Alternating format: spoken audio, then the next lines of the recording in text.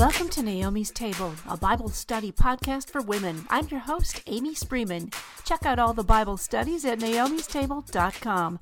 Now here's teacher Beth Seifert with today's lesson in 2 Corinthians. So pull up a chair, open your Bibles, and let's begin.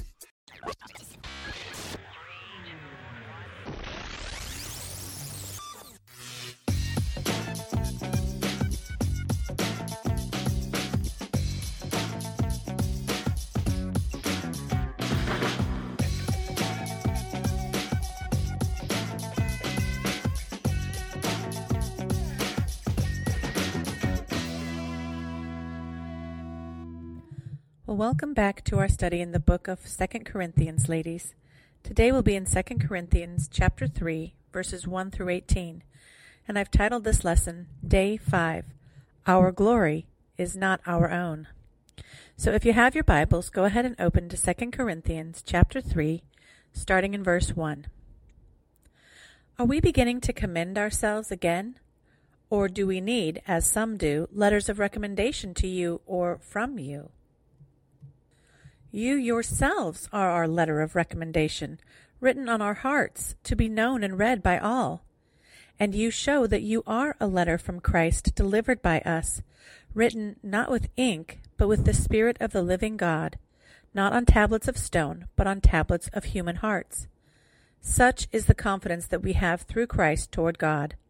Not that we are sufficient in ourselves to claim anything as coming from us, but our sufficiency is from God, who has made us sufficient to be ministers of a new covenant, not of the letter, but of the Spirit. For the letter kills, but the Spirit gives life.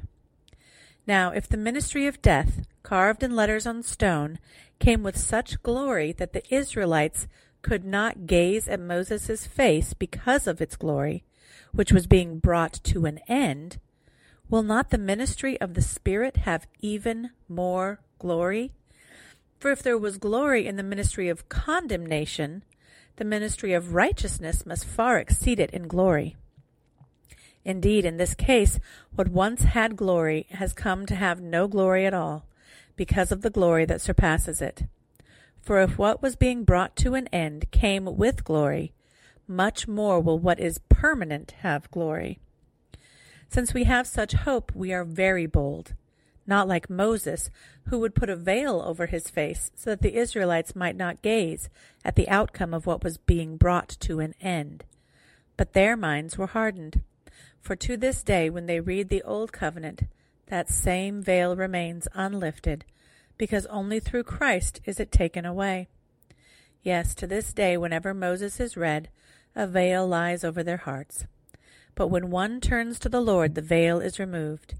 Now the Lord is the Spirit, and where the Spirit of the Lord is, there is freedom. And we all, with unveiled face, beholding the glory of the Lord, are being transformed into the same image from one degree of glory to another. For this comes from the Lord, who is the Spirit. Well, Paul starts out dealing with an issue that has arisen here, and he dealt with this back in 1 Corinthians as well.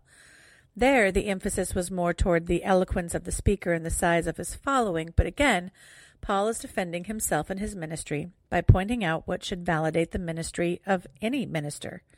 The basis of a valid ministry is the faithful ministry of the new covenant, trusting in God in the midst of troubles and speaking the message of reconciliation with God and man and between men.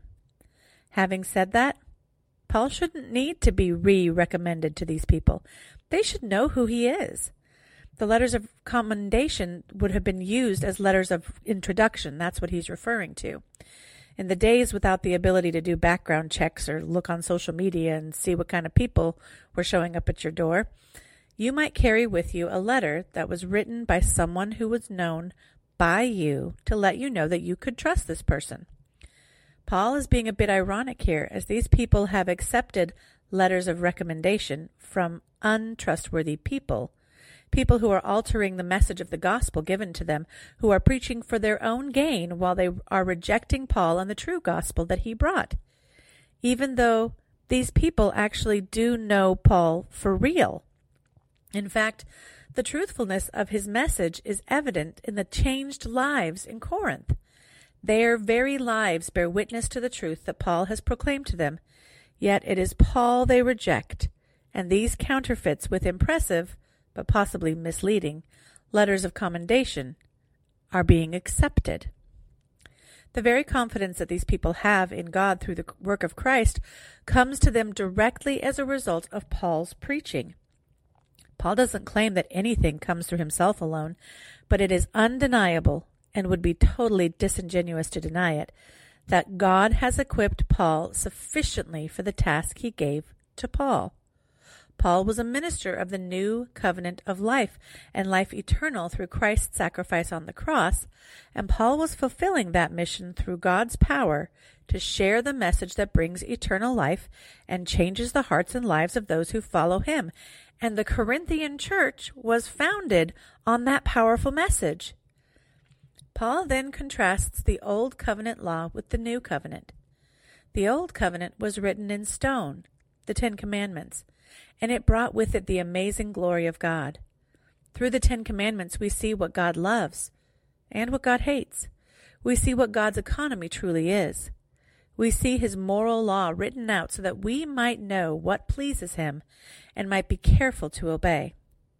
The glory of God was very much a part of the Ten Commandments, both literally and figuratively. I mean, Moses had to basically stick a bag on his head after he came down off of the mountain because he was glowing from being in close contact with the glory of God. That was a real event. It kind of makes me wonder if he had to sleep with that thing on his head too. Maybe he was like a nightlight glowing in the dark. But anyway, Moses' glory, however, eventually faded.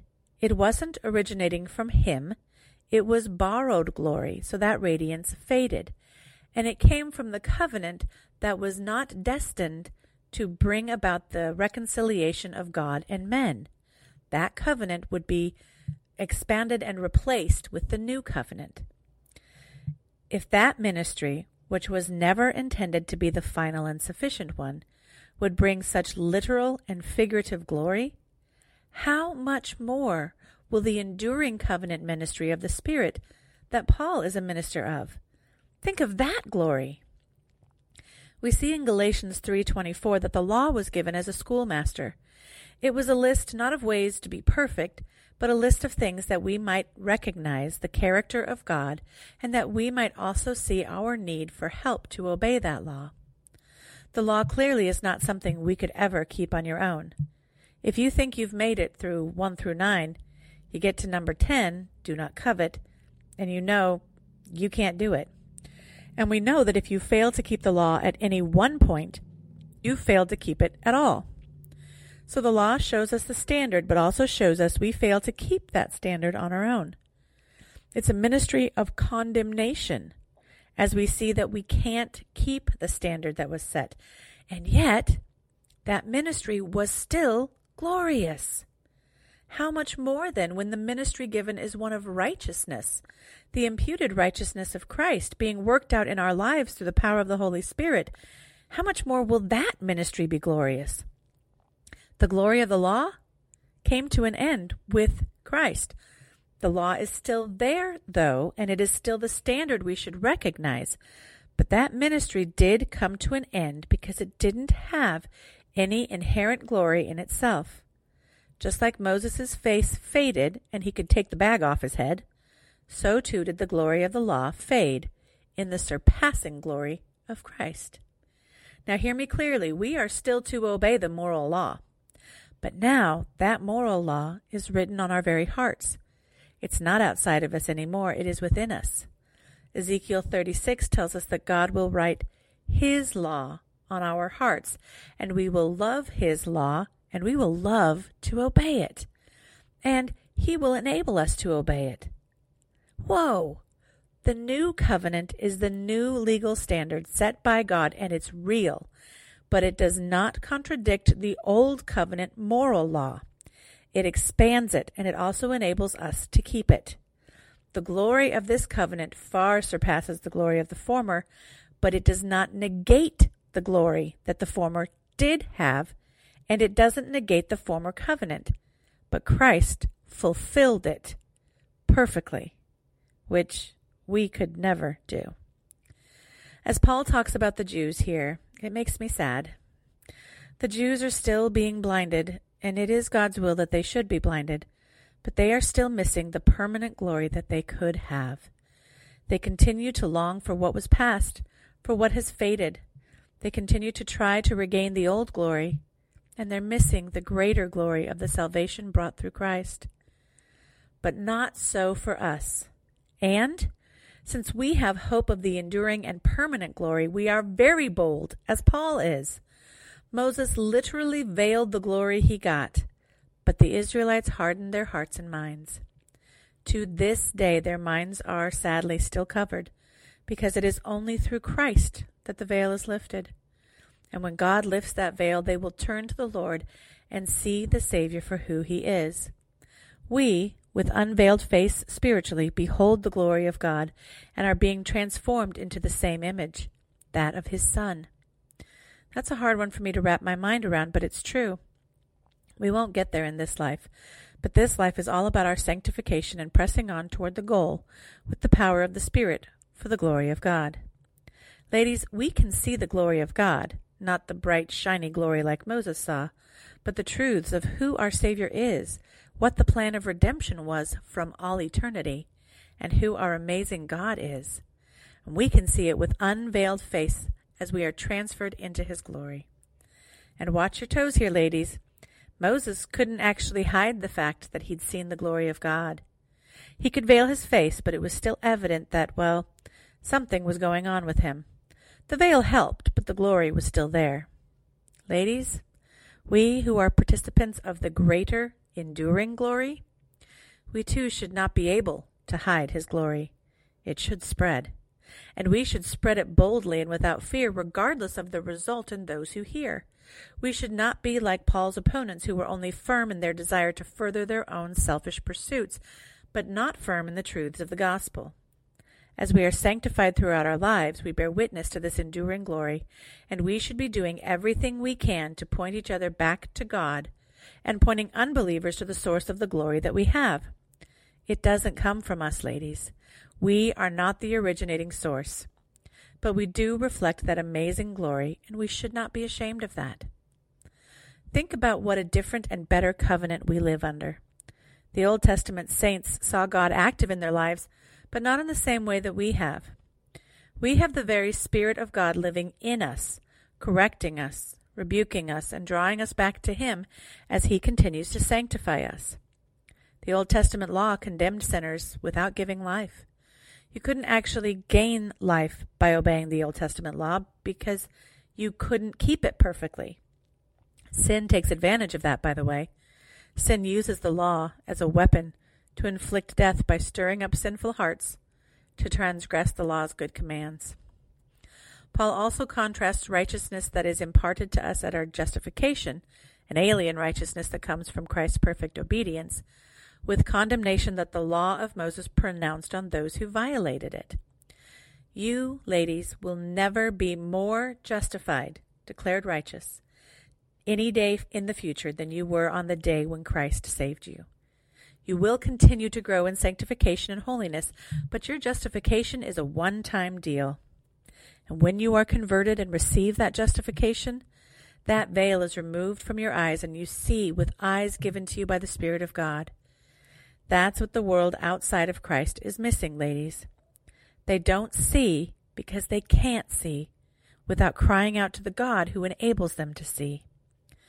Many who claim Christ even try to see by their own means and efforts. They may live outwardly moral lives, but if they don't see the need to call out to God to save them from their own sin, to call out to God to open their eyes and give them eyes to see and ears to hear, if they really think that they can see and hear those things without the aid of Christ, they're fooling themselves.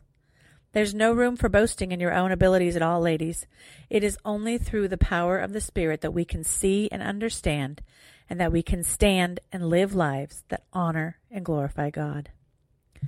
So, ladies, where are you at today? Do you see the greater glory that we have access to through the Spirit, or do you just want a list of rules to obey and cross off? If that's all you want, ladies, you may be living a life as a slave to the law still. Ladies, throw off those chains. We are slaves to Christ, who gives us not only the ability but the desire to obey his commands. We are not slaves to our sin, and we are not slaves to the law any longer. Christ has fulfilled that for us and has given us the credit to our own accounts, as if we had fulfilled the law. He took on your sin at the cross, while he gave you his righteousness. You are declared righteous before God. Your justification is fixed. Are you living as though you still had to earn your justification? Are you living as though you still have to prove your worth to God? We need to remember that we have to stop trying to do things on our own power, but to rely on the Spirit to help us in our weakness. God is not impressed by all the things you do, ladies. If you are truly his, he has given you his Spirit to love him, to love his law, and to keep his commandments with joy, not being burdened by them. Ask yourself today, ladies, is honoring and glorifying God a duty that you have to fulfill? Or is it a source of delight and joy for you to obey him? If you obey out of duty or out of guilt, cry out to God today. Ask him to help you to love his words, to love his commandments, to love him, and to desire to serve him every day. He is the only one who can change your heart, ladies. So ask him to do that work in you today. Ladies, you'll find the notes for this study under the Bible Studies tab of the website naomistable.com, Day 5. Our glory is not our own.